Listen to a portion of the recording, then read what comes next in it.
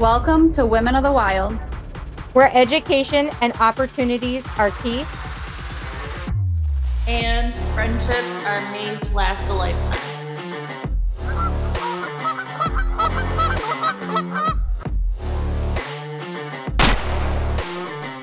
Did you get him? You think we got him? You think we got him? We got him. All right, Skylar, what do we got here? We got a nice looking rip-off.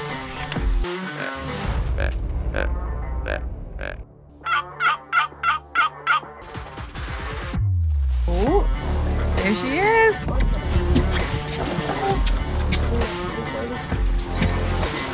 Woo!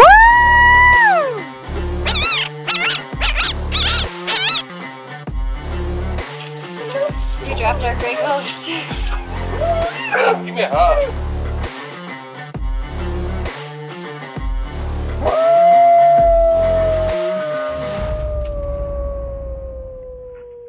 Welcome back to Season 2 Women of the Wild podcast. We would like to first start off by thanking our title sponsors for the 2024 year. Atlantic Coral Enterprise, one of the largest import dealers in the world with excellent quality for hides, skulls, shells, and amazing gifts for friends and family or even your household. You can find them at AtlanticCoralEnterprise.com. RM Custom Called, multiple world championships from Main Street to Live Duck.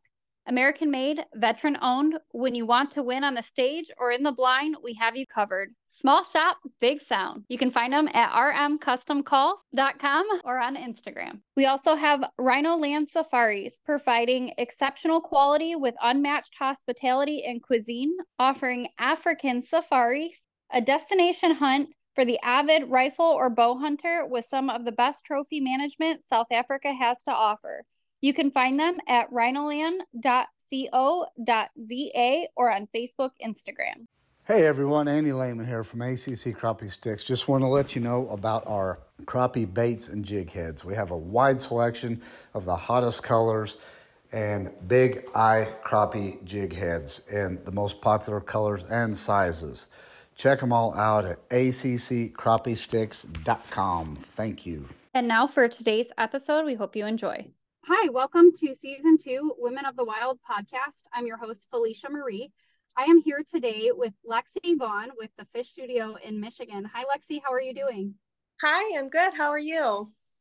I'm great. I am super excited to chat with you and share what you're doing because I think that you're this person that is portraying what a woman has the capability of doing in the outdoors, and we don't really see it a lot very often. So I'm really excited to dive into conversation. But first, before we get into that, I would love for you to tell our listeners a little bit about yourself and how you kind of, because you have this passion for the outdoors as well, along with the taxidermy. So I'd love to hear how you got into the outdoors just in general and a little bit about yourself. Yeah, so as you said, my name's Lexi Vaugh. I'm 24. I'm from Marine City, Michigan. I grew up with family and friends that were very involved with the outdoors. We did a lot of camping, traveling, spent a lot of time out on the water, in the woods, running trap lines with my dad, shooting sporting clays on the weekend, things like that. Growing up was really interesting for me because as much as any little girl likes to play with dolls and do things like that, I remember doing a fair share of, like my dad shot a deer, I would be out in the garage hanging out with him, or skinning muskrats and raccoons when we got done from checking trap lines and things like that, So I had a really great and diversified upbringing. I love that. So you are into all of it though, because I follow your page and you're out there sturgeon fishing, you're duck hunting, you're all over, you're bow fishing, which is one of my big loves and passions. So super awesome that you're like that diverse, that jack of all trades, right? Yeah, there's really nothing that I don't like. As long as it's outside and it's active and it has anything to do with the outdoors, like I'm usually game for it. I really love fishing. I love hunting. I just love being outdoors in general.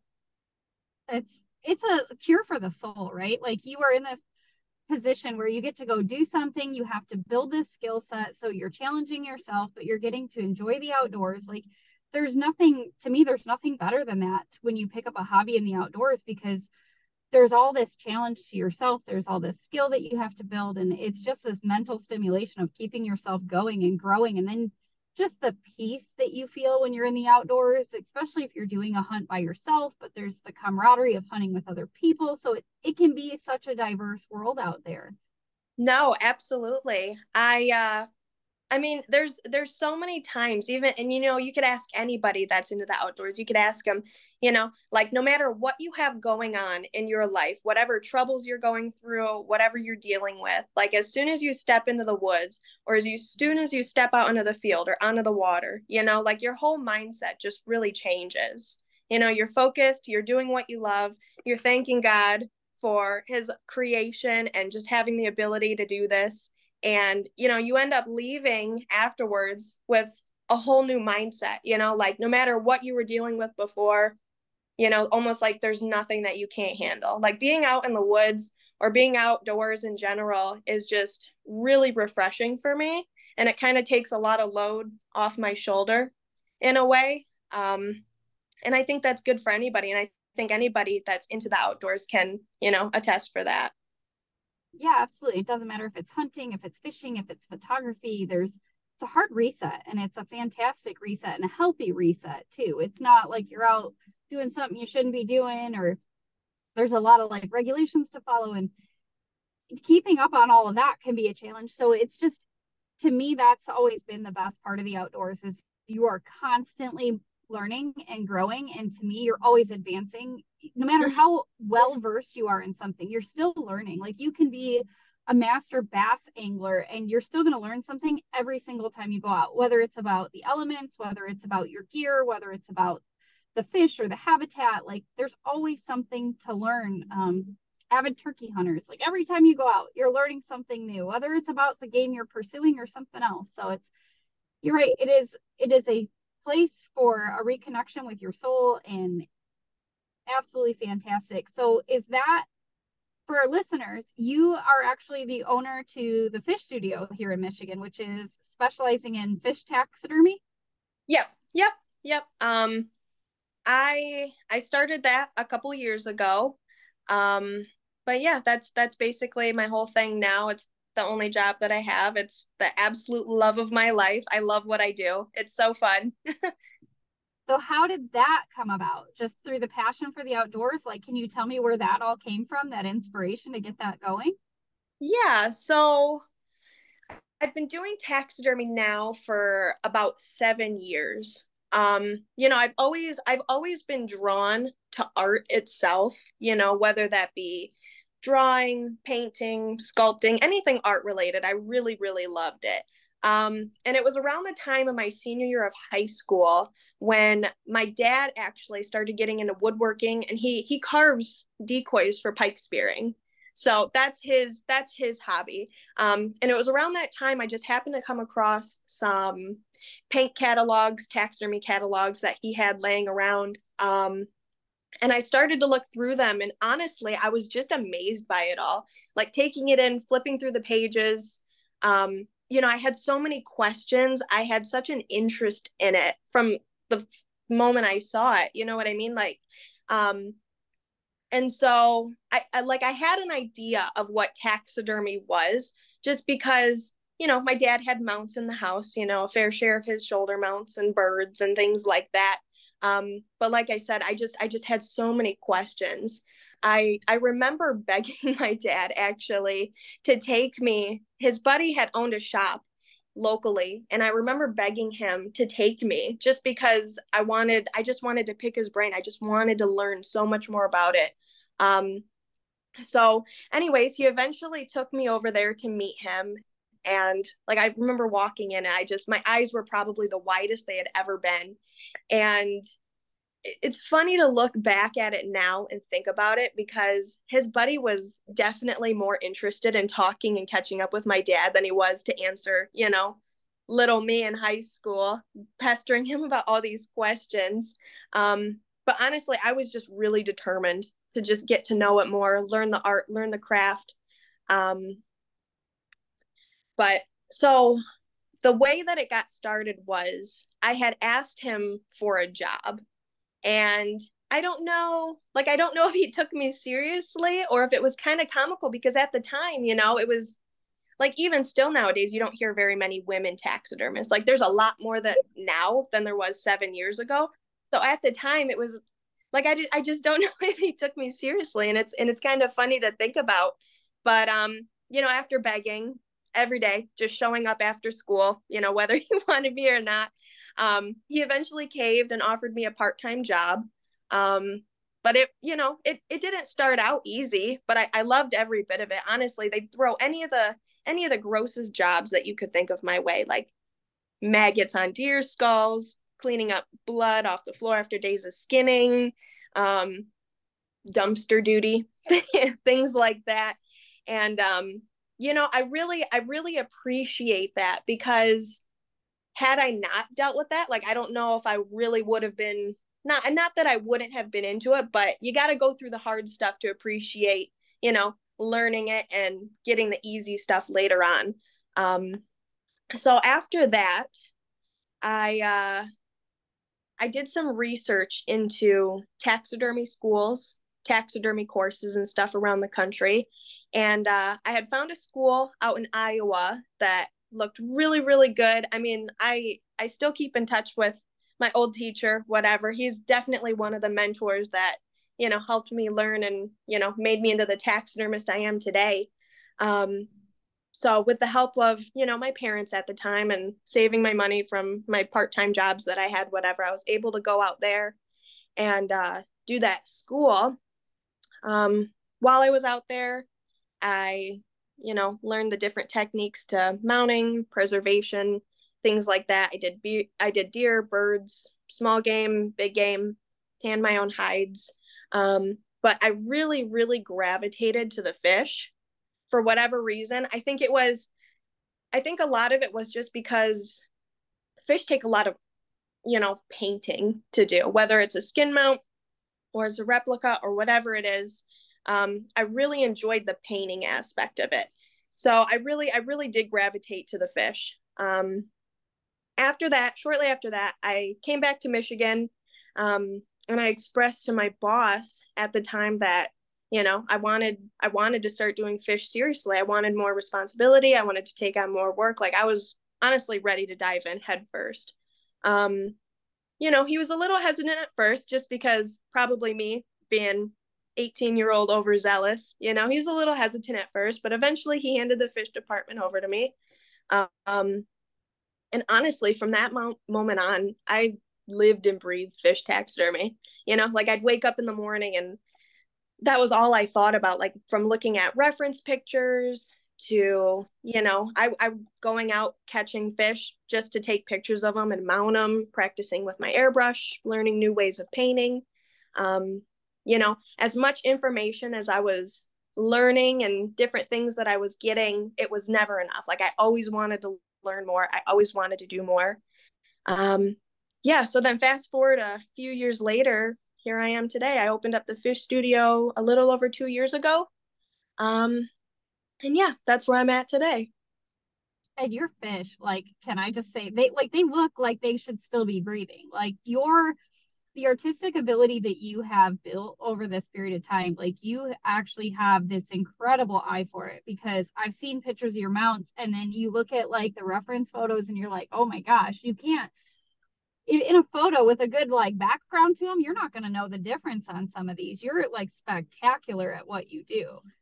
And I don't know what, like, if you're told that often, but your fish are pretty amazing. I think that what you have done is honestly what you were built to do. That's what you were made to do. Oh, that means so much to me that you say that, honestly, because, I think everybody that does something, like some type of artwork, some type of craft, whatever it is that you set your mind to do, you always like think in the back of your head, like, I can be better, and every day I'm constantly striving and pushing myself to be better. I don't ever think you can master art necessarily. And especially because whether you specialize in deer or birds or small game or fish or whatever it is, whether you do one of it or all of it, you're just like, you can't replicate what God created. And that is the hardest thing to come to terms with. No matter how well a fish is painted or how well a deer is mounted, you know, you're always trying your best. You're always striving for perfection. And for me, I mean, I really appreciate you saying that, because I do, you know, I'll sit there in the shop and I'll just stare at the fish and I'm like, man, how can I make this better tomorrow? You know, but honestly, like, I agree with you on that. Like, I am definitely doing what I'm made to do, for sure. Because I couldn't imagine doing anything else. No, you definitely has found what your purpose was, and I have to commend you for that, especially at the age you're at and knowing in high school that this is where you wanted to be, and now to be at the age that you are, to have your own studio, to be as established as you are. Like, for our listeners out there, and especially our female listeners that are interested in following your passions and following your goals, Lexi, you are the epitome of that. Like, you found your passion, you have that determination. And I think that's the biggest thing, right? Like, women have to be determined. You can't just say, I want to do this and not put the work in. You have put that work in, and you did the dumpster duty, and you cleaned the maggots off the skulls. And like, like you said, you have to do those things to appreciate the good. And whether that's taxidermy or it's something else in the hunting profession, or even if it's just hunting, right? Like, you're always learning, you're always growing. And I think that's the biggest mindset people need to understand. It's okay to never be a quote unquote master, right? Like, you are still a master in what you do based on the skill set that you provide. But in your head, if you let your head get too big and you're like, I'm the best there is, there's no way I could make this better, that's when I feel that you stop growing. And I think that you have that mentality of, this could be better tomorrow. Now, do you ever have a project where you're like, I have this to where I want it, but maybe I feel like I should change something, but you start to get, do you ever get like frustrated to the point where you're like, I can't do anything else because I'm just going to end up screwing it up? Do you ever get that way? Yeah. Every day, you know, I mean, there's fish that I do and I'm in love with them. You know what I mean? And then I look at them a couple days later and I'm like, well, maybe I should add more color here. Maybe I should tweak this a bit, whatever. But I've definitely had to learn to know when enough is enough, you know, like whether I've done it to the best of my ability or it's 100% exact replicated, like the reference picture, like you definitely have to know your limits, you know? And like I said before, you know, taxidermists, they're trying to do the impossible. Do you know what I mean? Because for us to try and recreate something that was already perfect is really challenging. So that was definitely something that humbled me, something that I for sure had to learn, especially early on in my career when I just started out learning this. You know, I mean, of course, when you just start out doing anything, you're not going to be the best at it. And there's definitely mounts that I have, you know, hanging up at my parents' house that I like, my first fish mount I ever did. And, you know, a lot of things like that I look back now, you know, 7 years later, and I'm like, oh my goodness, what was I thinking? You know, and at the time I thought, like, this is the best thing ever. It looks amazing. You know, I'll never get better than this. And it's funny. It's so funny to look back on it now and just to see how much I've grown over the years. And then knowing friends of mine who are also taxidermists, to see them growing as well. And it's just really cool, you know, to watch your own progression and to see how far you can take it. And for me, I'm just really excited to see where I'll be in another 5 years, you know, because I'm very involved with the Michigan Taxidermist Association. Shout out to them. Every year they do an annual competition and convention. And now that's a really, really cool organization and association that I'm so blessed to be a part of. You know, I'm thankful for it every year. It's so fun being involved with such an awesome group of people, like-minded people, you know, artists and taxidermists that, you know, we're all just hanging out. We're just competing. We're all just trying to learn more and, you know, further our craft and our ability. And I mean, you know, I don't know where I would be if I hadn't discovered them, because, you know, just as, you know, I'm learning from them, they're learning from me, they're learning from other people. We're all kind of just learning together just so that we're all better as a taxidermist. You know what I mean? And so that's a really, really cool association that I am super happy to be a part of. So what are some of the things that they do aside from that competition? Do you stay in contact with people throughout the year or have pages that you like, forums to keep each other educated and learn from each other? Oh yeah, some of my best friends now today I met at this, in this association a few years ago, because I started competing about 4 years ago, and I became a board member 2 years ago. And throughout the year, there's membership meetings and stuff like that. And then there's things where we have, seminar days where we show up at one location, the membership or whoever wants to be involved during that day.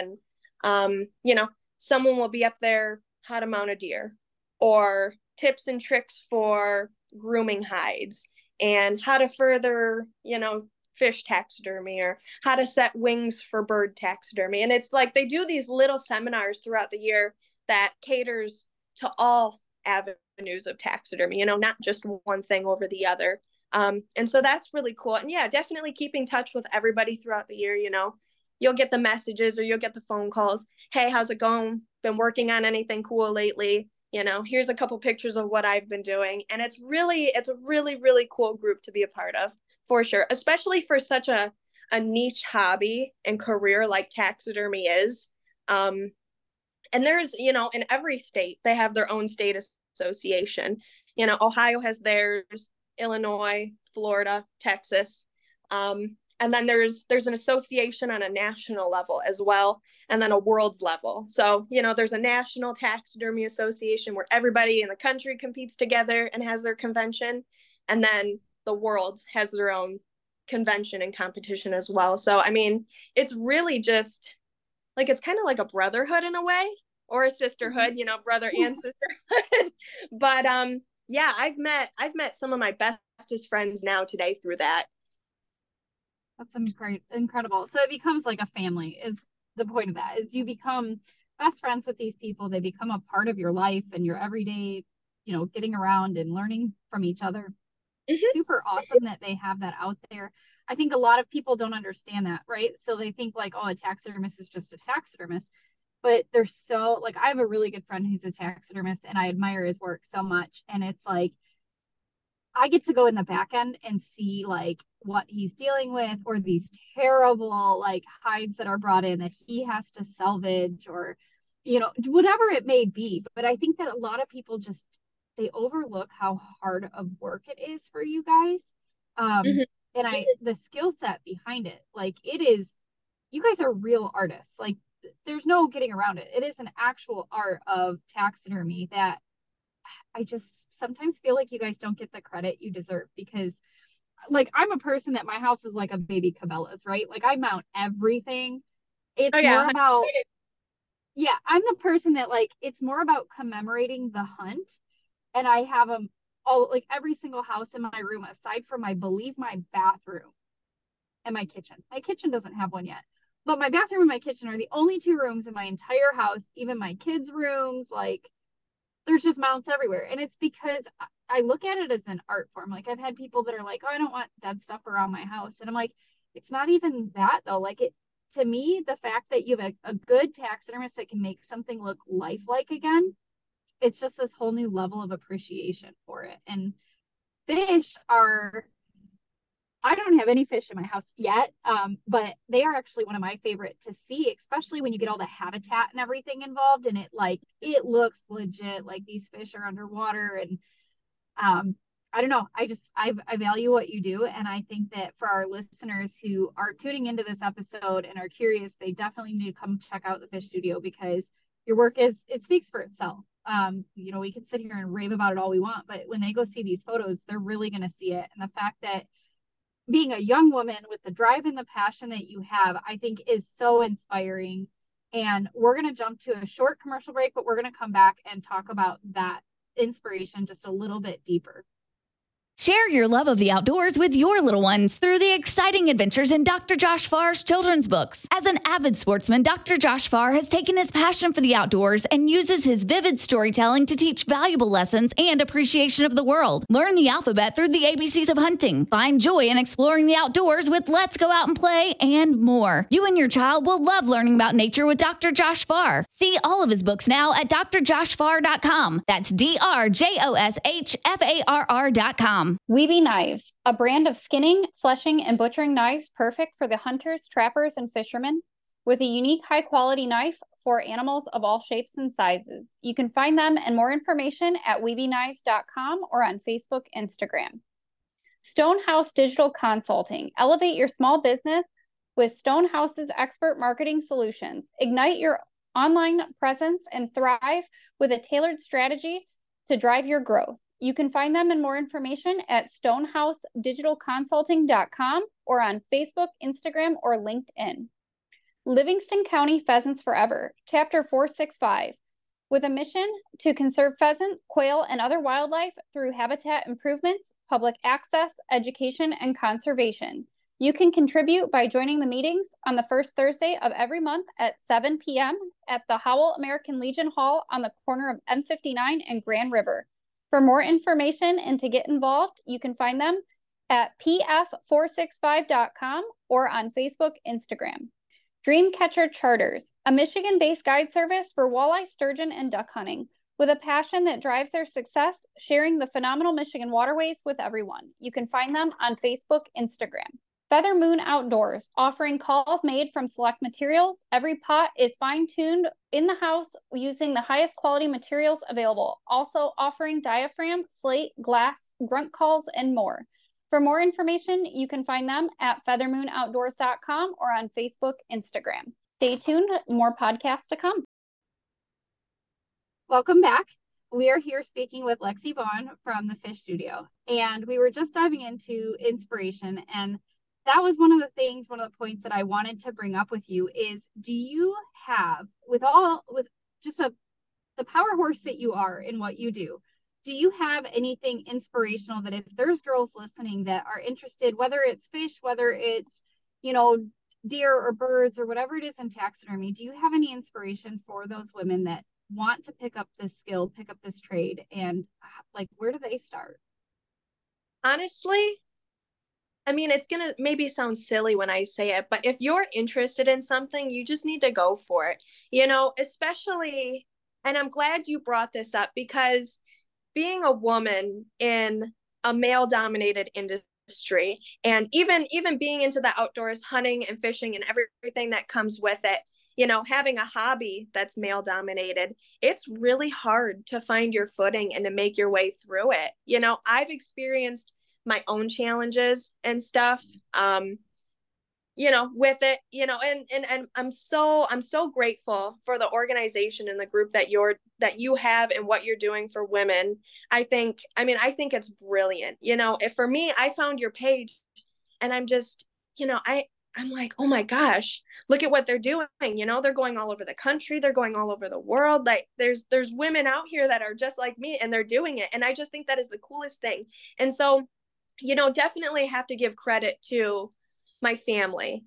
Growing up, they definitely instilled in me if you want it, you need to go for it. Whatever you want in life, you need to work for it. And as long as you stick your mind to it, you'll get it.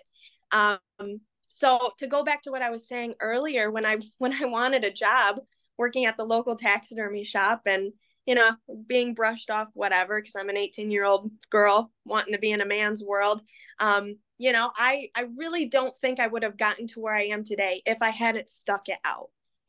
Good days, bad days, dealing with things that you don't really want to deal with, having hard days, everything that comes in it is you really just have to have the determination to go through it, to push through it, to see the light at the end of the tunnel and to see the bigger picture. Like at the end of the day, I want to be here. So I'm going to do whatever it takes to get there. And I think that's very applicable to any of your endeavors, anything you want to do, whether it's taxidermy related or whether it's outdoor related. If you think to yourself, and my dad always calls it his 5-year plan. If you like something, stick with it for 5 years, and at the end of 5 years, decide if you like it or not. And, you know, some people might be like, well, 5 years, I don't really want to put up with it that long. But, you know, I stuck with taxidermy for 5 years. And at the end of the 5 years, I opened up my business. So there is some truth to it. And I would say to any woman out there or anybody at all who's listening to this, you know, if you want to learn something, don't let what anyone has to say, don't let anyone else's opinion about it affect you. You know, don't let people tell you that, well, you're a girl, you can't go out there and hunt, or you're a girl, like you're not gonna fit in, or anything like that, because that is just simply not true. Like, I mean, you're proving it, I'm proving it. There are hundreds of thousands of women around the world proving it every day that it's not a man's world, and we can do just as much as you can. And, you know, I'm really blessed to have such a strong support system around me, friends and family, and even the customers that trust me with their trophies, that, you know, continue to support me and push me to be better and push me to go farther with anything I want to do, whether it's outdoor related or taxidermy related. Yeah, I think that you just hit something right on the nose with what your dad had told you of the 5 years. If you want to do something bad enough, and if you aren't willing to devote 5 years to it, if it's not something you want to do for the rest of your life, then it's probably not the avenue to go down. But if you see something and you're like, man, I want to do this, but I don't know if I want to give it 5 years. That is like a solid, sound piece of advice, because if you have to think about it, it's probably not the avenue for you, right? But in your situation, you're like, I don't care, I'm doing this. Like, this is what I want. And now you found this career path that you get to do what you love every single day. And people, you know, you always hear the people of, you know, find what you love doing, and it's no longer just a job that you're going to every day. Like, you have found your passion, you love what you do. And I really think that it's a commendable thing, because a lot of people will fall into society. We fall into line of this is kind of the steps we have to take to provide for our families or provide for ourselves. But at the end of the day, especially these women that are young, that, and not to say that you can't change paths if you have kids or anything like that, but these women who are young, who maybe are single or, you know, don't have kids yet, follow those dreams. Like, as a woman that's, you know, creeping up to 40 quickly, I have to say, there are plenty of things that I look at these young women and I'm like, man, the drive and the passion. And I had it at one point in time. Mine was in the automotive industry and I completely went a different route. But like, to stick to your guns and stay with what you love and turn that into a career and follow it, whether it's a trip or, you know, traveling to a school in Iowa to go do taxidermy, or I don't know, just take the trip, do it, and follow that passion, follow that dream. Don't conform to society. If you really want something, make it happen. And that's the biggest key to all of this, is you have to have the drive. You have to stick it out through those bad days, as you said.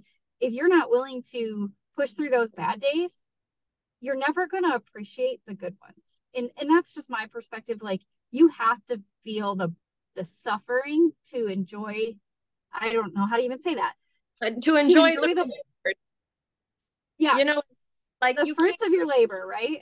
Yeah, and you can't just have good days every day.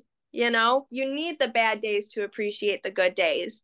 And I think that's very applicable to any career or hobby that you choose, especially hunting related. You know, like, how many times have you sat in the woods? Me personally, I'll relate it to my life, is how many times have I sat in the woods and haven't seen a single animal move, you know? And how many times I think to myself, man, I can't wait to get out here tomorrow and do the exact same thing. And then finally, you know, for me, myself, like, I finally shot my first deer this year with a bow. And for me, it was like all of those late hunts, all of the early mornings, hours in the woods, learning, doing, you know, practicing with my bow in the backyard, doing all of those things, and all of the frustrating sits that I had. At the end of the day, it was all worth it, because, you know, everything lined up perfectly and I made it happen. You know what I mean? So I think that's very applicable to any of your, you know, any endeavor that you take on in life, career wise, hobby wise, really anything. Yes. And it's just a matter of just getting out and doing it. If that's what you want to do it. Don't let anybody hold you back. Don't let anybody else drive your car, right? Like, steer your own car. I just did a big post in January about these women stifling other women and putting each other down over silly things. We're all in the outdoors community together, and when people learn that we glow brighter together, that we're going to succeed. And not to go off on a tangent about that, but it's in every aspect of everything. Just support one another, find a good support system. Those people that are in your life that aren't supporting you, I've always had this mentality of, if you're not contributing to my happiness, you're hindering it, right? That's one thing that I think a lot of people, we surround ourselves, especially in the outdoor community, because there's people that are avid elk hunters, but they put down somebody that's holding a trout the wrong way, or they're against predator or trapping, or even just bird hunters. That one seems to really bash one another about the piles, or how you're holding your birds in your photos. And we just need to get to a point in the outdoor community that we're just supporting each other. And if you don't have that support from the people, they're not worth your being in your circle, because they're hindering your happiness. And 100%. that applies. If you want to follow your dreams, you need people that are supportive of those dreams. So if one of our listeners is hearing this and they're like, man, I just really want to do this, bond with those people who are like, yes, go do this, because those are the people that you need. That is a support system you need. Now, it's okay to be a realist and somebody to be like, well, make sure you think it through first. It's not necessarily them putting you down, but making sure that you're weighing out all your options before you make a big jump or a career change or something like that. It's smart. But if people are like, oh, there's no way you could do this, or, oh, you're a girl, you can't do that, kick those people out of your life, because they don't need to be there. And like, following the path that you want and what you're willing to write in your own book is what everybody needs to be doing in their life. And it's just it's steps to a successful happiness, right? Yeah. At the end of the day. Absolutely. And like I said, and I've said it, a couple times already, but honestly, huge shout out to both of my parents, and especially my mom, because I am the oldest sibling in my family. There's me and my younger brother. And, of course, she wants to have her shopping days, and she wants to, let's go get our nails done, and let's go do this, and let's go do that. And I love doing that with her. I absolutely do. I cannot tell you how many times I'm like, Mom, I can't go to TJ Maxx today. I'm going to goose hunt in the morning. You know what I mean? And no matter how many times I've bailed on, doing the girly things, I guess you could say, she's always supported me. She's always like, go out there, have fun, whatever.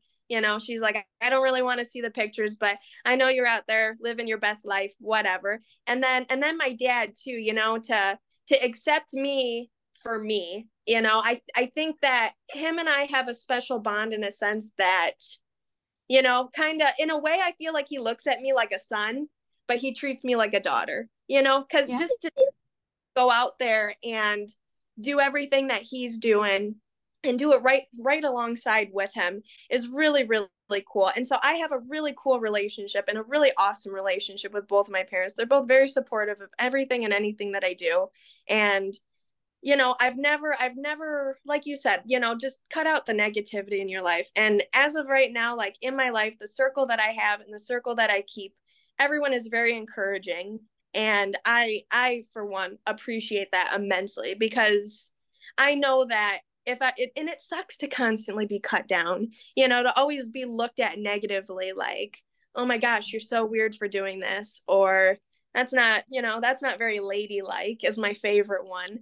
But do what you like, do what you love, love what you do. And it, who cares what anybody else has to say? You don't need that negativity. Just make yourself happy. As long as you're not hurting yourself or hurting anyone around you, who cares? Yeah, I tell people all the time, because I get it's not very ladylike for you to do that. And I always laugh and I say, your opinion can be contributed when you start paying my bills. Yeah, period. Like, end of story. I am the sole provider in my household. So until then, no one else's opinion matters. And I just think it's important for people to have that mentality and understand, like, it's okay to beat your own drum. Like, it is okay to stride away from what everyone else is doing and become the apex predator to your life, right? You don't have to fall in line and be a sheep with everybody else. Be you. Be unforgivably you at all times. Like, it's okay to be weird. It's okay to be funny. It's okay to follow your dreams, no matter how off the wall it sounds. And look at you. You are the prime example of it's not cookie cutter, right? Like, a woman in her early 20s to be a professional fish taxidermist. You don't see that. And I think that's so inspiring for these women, especially these young girls who are trying to find where they belong and love the outdoors in such a manner that if it's photography or if it's taxidermy or if it's just whatever that it is that you want to do, go do it, because it's probably the right place for you. Oh yeah, 100%. And I absolutely love the trend that's going around right now, like be the main character, because I feel like that's such a good mindset for people to follow and like you were saying, like, go out there, be yourself, do your own thing, don't worry about what other people are saying behind your back, you're not looking at them anyways. And for me, like I want to look at myself in the mirror and be proud of the person that I am today. Every day I wake up and think what I can do to be better than yesterday, and I'm totally happy where I am in life, and I'm constantly striving to do more and to be better. And yeah, I just, obviously credit to my family, my friends, my customers, my support system, my everything, like I would not be where I am today without them. And I'm blessed to have that determination and that independence to not fall, to be the cookie cutter, like that everyone expects you to be. So yeah. I love it. It's funny you say that. That's one of the things I say to my kids if they ever have a hard day. I'm like, listen, I don't expect you to be perfect, but I expect you to try to be better than who you were yesterday. Mm-hmm. End of the day, that is what our society needs to hear is it's okay not to be perfect. Every day is not going to be perfect. It's okay to have hard days. But if we're striving every day to be better than who we were yesterday, and I say we because you can't focus on what someone else is doing either, right? Like, you have to be competing with yourself and only yourself. And I think that's another thing that relates in the outdoor world and the taxidermy world is you can only compete with yourself. At the end of the day, you can do competitions with other people, but as long as you're competing with yourself of who you were yesterday. And like you, okay, so what was the very first fish that you ever mounted? Oh, it was it was a perch. I kind of did multiples all at once. I did a perch, I did a crappie, I did a walleye, and I did a white bass. Those were the very first 4 fish that I ever did. I don't know that I'll ever really share pictures of those, maybe. And like I had said earlier, I remember looking at those fish and just thinking, wow, it doesn't get much better than this, and I will not get rid of them. I will always have them. They're sitting in my dad's, wood shop down in the basement, kind of as decoration to, pay homage to who I was 7 years ago, whatever. But it's, it's good for a laugh. It's good to look back and reflect on everything that I've learned and what I've accomplished and where I am today. But yeah, there's some good ones for sure. Well, the reason why I asked that is so if your first one was, say, a perch, how many perch have you done since then? Like, a ton, right? Oh man. Well, I do about 200 fish a year, roughly. Some years I do more. I mean, there was a banner year that I did probably closer to 400 fish, and that was quite a few years ago. So, but if I had to think about it and break down the numbers, doing 200 fish a year at, 7 years, of that number, breaking it down by species, I've probably done a couple hundred perch, to be honest. Okay, so you go from that very first perch that you've ever done to the very last perch you've done. And like the comparison there of growth, that is what drives you, right? Like not even of who you were yesterday, but who you were 7 years ago compared to what you're doing now, that quality that you're putting out, what you've learned. And like, I'm sure it's not like an awful fish, right? It probably still looks decent, right? No, but yeah, go ahead. No, but yeah. Okay. You can tell that it's a fish though, right? And you Yeah. can tell that that's where your heart was. But now you've gotten to the point where the fish that you're doing now look like they should be breathing and blowing some bubbles. And it's cool to me to for that, even if it's not something you share with the public, the fact that you hang on to something like that and look back at it shows the growth that within yourself, that you're competing within yourself. You're not comparing your fish pictures to someone else's fish pictures. This is what I do, and this is where I'm growing, and this is what I learned from the last one that I'm going to put into the next one. So I don't know. For me, it's just one of those things that I think that it's important to always remember where your roots came from and learn that you're growing from yourself. With all that being said, what is your favorite fish to mount? Oh, my favorite? I really love perch. I really do. I really do like perch. I like perch. I like bluegills. I really like doing bass. I would say those are probably my top 3 favorite. And I get that question all the time. I always get people ask me, what's your favorite fish to do and what's your least favorite fish to do? There's obviously fish out there that are definitely more technical than others. Every fish that I do is different. I could have 20 perch laying in front of me, and yeah, they're all probably going to have the same color, similar colors, and some similar characteristics, but every fish is going to be different. And that's one thing that I've learned throughout the years is, I'll never look at a fish the same way again, whether I catch it or someone brings it to me or whatever. I just, I pull up a fish, I'm reeling one in, whatever, and I look at it and I'm just staring at this fish and I'm like, I need to take pictures of this because this thing is gorgeous. Like, I will never just look at a fish as a fish ever again. I always look at, oh, look at the blues over here and the yellows and the iridescence and this and that, whatever. But yeah, so that's a really cool thing, and something that it's almost opened up my artistic eye to seeing something more than what it is at face value. Like there's so much more in these animals and in the specimens that you work on that you wouldn't notice if you don't look at it 100 times a day, every day for years. Right. Well, and I had assumed that some sort of sunfish was going to be your favorite since that's in your logo. So I don't know if that played part in choosing your logo as your favorite species to mount. So in the logo, a couple different things went into it. One, I think a bluegill, honestly, looking at all the fish, a bluegill is a very easily recognizable fish.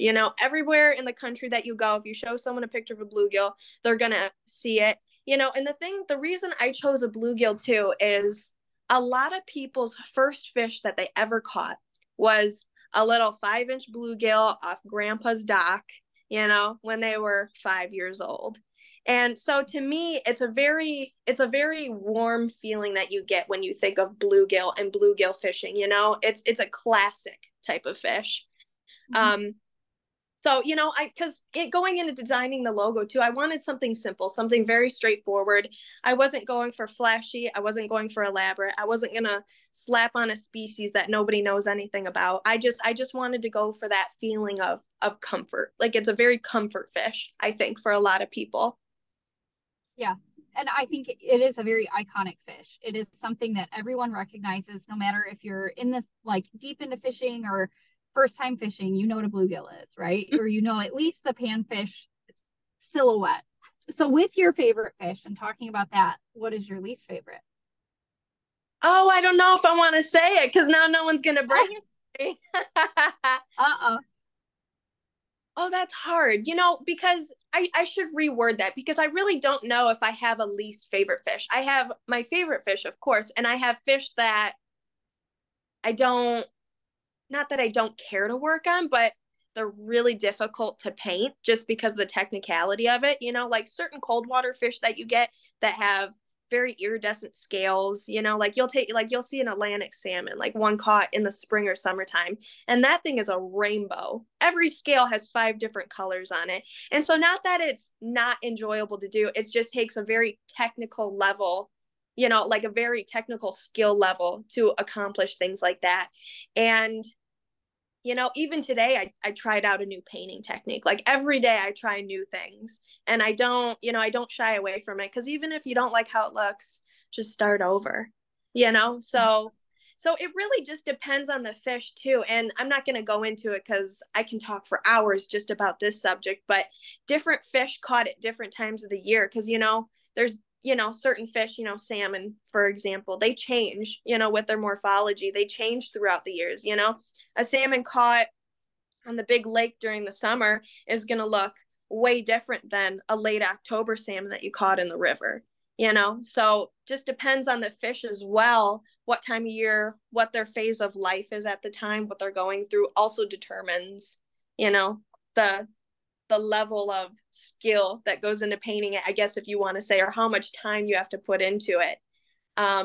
It really just depends on the species, honestly, because they're all different. Yeah, I mean, I can definitely see that. I can see that a lot of people don't understand that, right? Like the fish are going to change color based on their habitat, based on the time of the season. It's very intriguing to me, the diversity behind all of it. And it's just pretty neat to me that, fish are one of the ones that like you really have a lot of play in it, right? Like you get a deer and it's got a hide, and you can mess with the nose and sculpting around the eyes, and you can play with the colors a little bit, but for the most part, that animal is made up for you. So fish are the ones that you get the full artistic control of. In like a bird, you're getting the hide of that bird. You're going to try to represent that bird as best as possible, or that deer best as possible. But at the end of the day, what that actual animal is what you're mounting. So it's a little bit easier. Where like fish, it's just, you have to make all of that. And even if it's a skin mount, because you're still going to have to paint that. Even if you're doing these replicas or anything like that, you are starting really from scratch, and your artistic eye is what has to create that. So I think it's really neat. We're going to jump to another commercial break and hear from our sponsors, but we're going to come back and we're going to talk to Lexi about some tips and tricks of taxidermy and how to get your animals preserved properly for a taxidermist, and how to store and keep everything. So stay tuned and we'll be right back. And now to the final segment to this week's episode of Women of the Wild podcast. We will conclude this segment by thanking our closing sponsors. Stay tuned for more of this week's episode after this short word from our sponsors. Muzzy Pheasant Farms, a mid-Michigan family-owned and operated pheasant game preserve that is open year-round. Muzzy offers educational courses and hunts.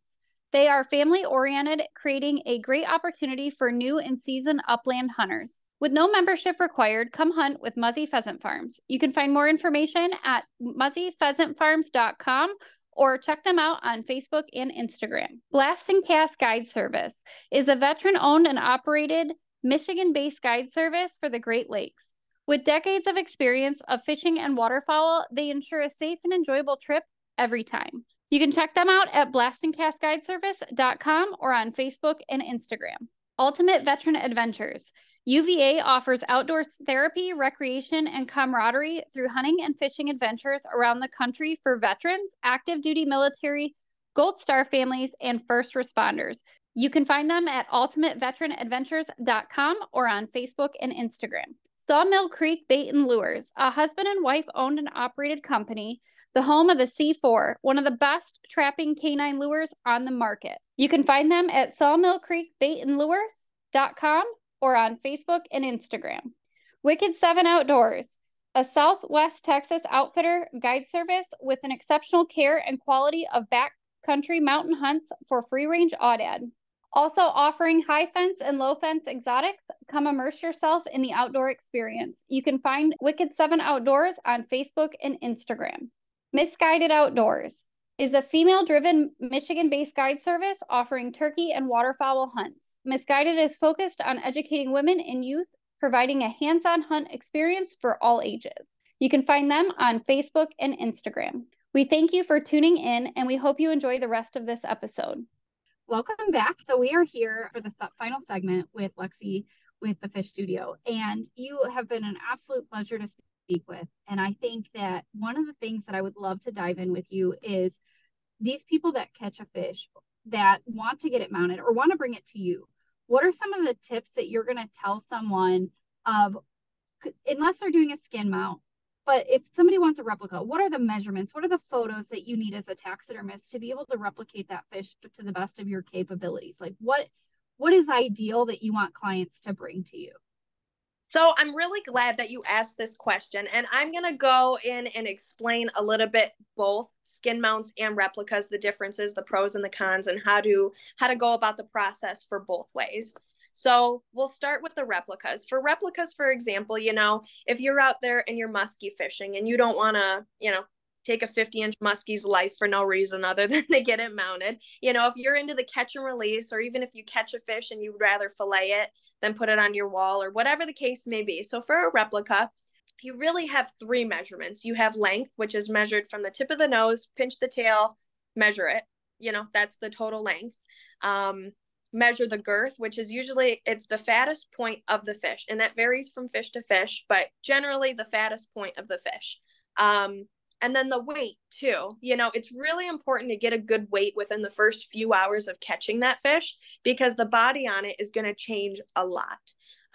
What I see a lot of, and it's just, it's scientific, if you catch, we'll use a perch, for example. If you catch a 14-inch perch and it has a 10-inch girth, it's going to weigh this much.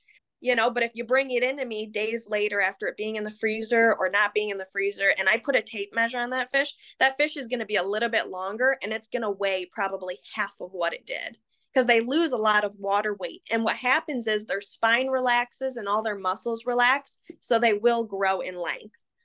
So as long as, right after you catch the fish, whether you're going to keep it or release it, try and get those measurements right away. It's actually not uncommon at all for people to reach out to me and say, hey, I was really concerned about getting this fish back in the water. I didn't want to keep it in the boat for too long, or I didn't want to keep it out of the water for too long. I didn't get any measurements on it. And that is totally okay too. Or for people to say, hey, I only got the length on it. I've seen enough fish in my life that I'm pretty good at gauging anymore nowadays, but even the off chance that you didn't get a single measurement on it, a lot of times I'll tell people, depending on how they're holding it in the photo, hey, measure the width of your palm. Hey, measure your shoulder to shoulder. We'll try and gauge it that way. How heavy did it feel? What did it feel like? Was it as heavy as, a brick? Was it as heavy as, things like that? We can kind of gauge and go from there. But so whether you get all 3 measurements or 1 measurement or no measurements, it's really easy to find the right replica anymore nowadays. I feel like there's a big stigma around replicas. If you would have asked this question 10 years ago, most people would get skin mounts because replicas weren't either readily available or they didn't look as nice. But the way that taxidermy has advanced so much today that, it's really no issue. And I tell people this every day, all day when I talk to them. It's no issue finding the right shape, size, variation of your species whatsoever, whether they're my own personal molds or I have to outsource and look for another mold, that somebody has, whatever. It's not an issue. As far as skin mounts go, obviously if you bring me the fish, I'm going to use it. Really, so the difference between them, well, here, I'll start by saying this. If you're going to bring me a fish to get mounted and have a skin mount done, if you catch it and you're going to bring it to me within a few days, just keep it cold on ice, wrap it in a damp towel to keep the moisture in, to keep them damp, just so that they don't start to dry out in any way. If you're not going to make it to me for another couple weeks, again, wrap it in a damp towel, wrap it up in a plastic bag or something like that, and just stick it in your freezer. It'll be absolutely fine. So the difference between skin mounts and replicas is really anymore, and it totally depends on the species. Most warm water fish, your perch, your bass, your walleye, bluegills, things like that, they're totally fine to do skin mounts on. They're not greasy usually. They're not super oily. They have good scale structure. They have good bone structure. They're totally fine to do skin mounts on.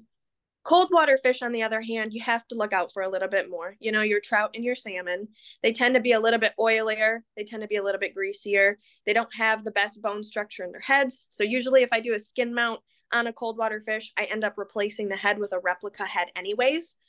Because definitely over time, I've definitely do enough repair jobs and repaints on 30-year-old salmon to know that it will keep shrinking and it will keep leaking grease.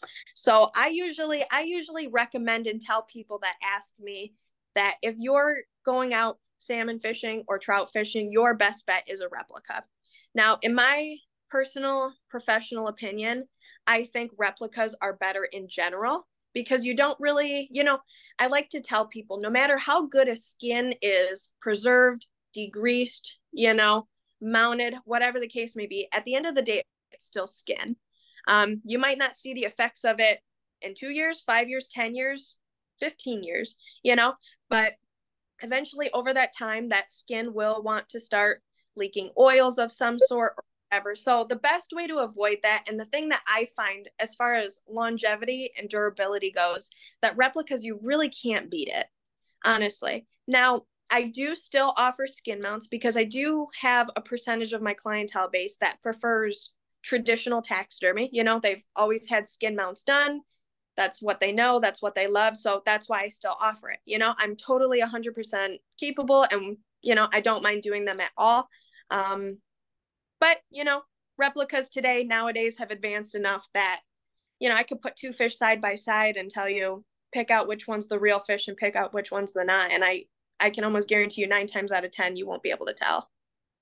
Yeah. And like my personal preference, especially with all the taxidermy work that I've done locally with people is, or I shouldn't say that I've done, but that I've learned from is the replicas. It's a great way to put that fish back in the waterway, right? Like you catch a smallie, why not put him back for someone else to catch? So the catch and release, I love that aspect of the replicas that we've gotten to the technology that they can be that good.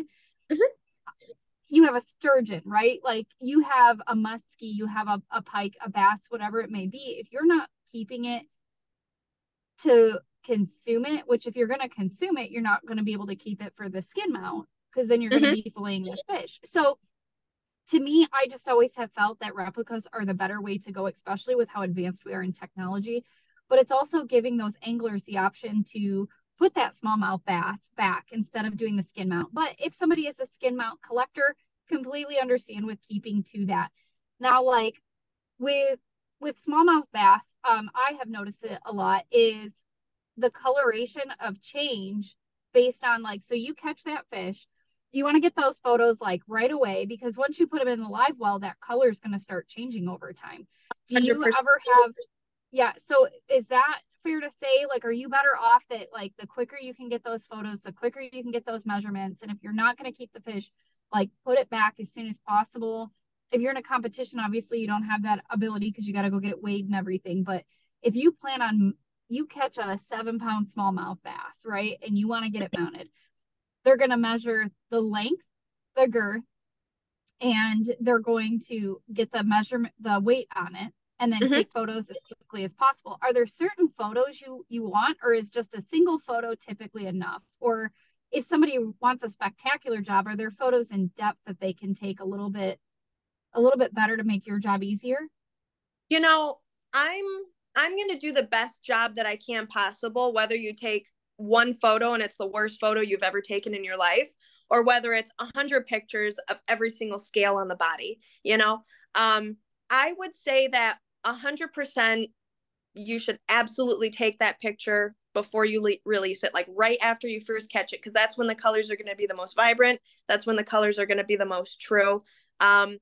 Usually I tell people this all the time, whether you take 110 or 100 pictures, take them all, send them all to me. I will use all of them in reference. But I do understand there are times where you can only take, 1 or 2 quick snaps and then you got to get the fish back in the water or, get on with whatever it is that you were doing. But I would say the best photos to take definitely are one of the whole fish laying down, or if you can't lay the fish down on a bump board or on your boat or whatever, and you have to hold the fish, try not to crowd around the tail and try not to cover up the face. Because a lot of times fishermen, I even do it myself. And that's kind of what you do when you catch fish. You're holding the fish out with both hands. You're going to take a picture. And I noticed, especially guys, because they tend to have bigger hands than, women do. Their hand that's holding the head will cover the face. And the hand that's that's grabbing onto the tail will cover the tail. So pictures like that are a little difficult sometimes, because then it's like I have to almost guess as to what I think the tail color would be based on the color of the fish. And I have to guess the pattern or the color of the face, again, depending on the color and the pattern of the body. So I would say if you're gonna hold a fish like that, hold your fingers down. Just even for a quick second, take a couple snaps, and then you can go back to holding it normally, whether to release it or, take more pictures or whatever. But definitely try not to cover anything up when it comes to taking pictures. And I know that it's absolutely not at the forefront of anybody's mind when they caught a fish. You catch a fish that is going on the wall. That's the last thing you think about. All you're thinking about is how you can get this thing measured, how you can get as many pictures as you can. You don't actually think about the quality of the picture or what you're taking. You know what I mean? And I do want to mention something real quick that I think is really important is I will never, ever judge somebody or make anybody feel bad, any angler feel bad for catching a fish and bringing it to me, knowing they want a replica. And I just want to preface that. And, because I'll talk about it and say why would you kill a 50-inch muskie if you're not even going to get a skin mount done? But you know what? If you do choose to do that and bring that to me, most of the fish that people bring me that they have caught that they're getting a replica done, whether I cast it or not, I do save those fish and use them for later projects just because I don't want them to go to waste. But I will never make somebody feel bad or hold it against them if they choose to keep a fish, that they're going to get a replica done. And I just think it's important that people know that, it is what it is.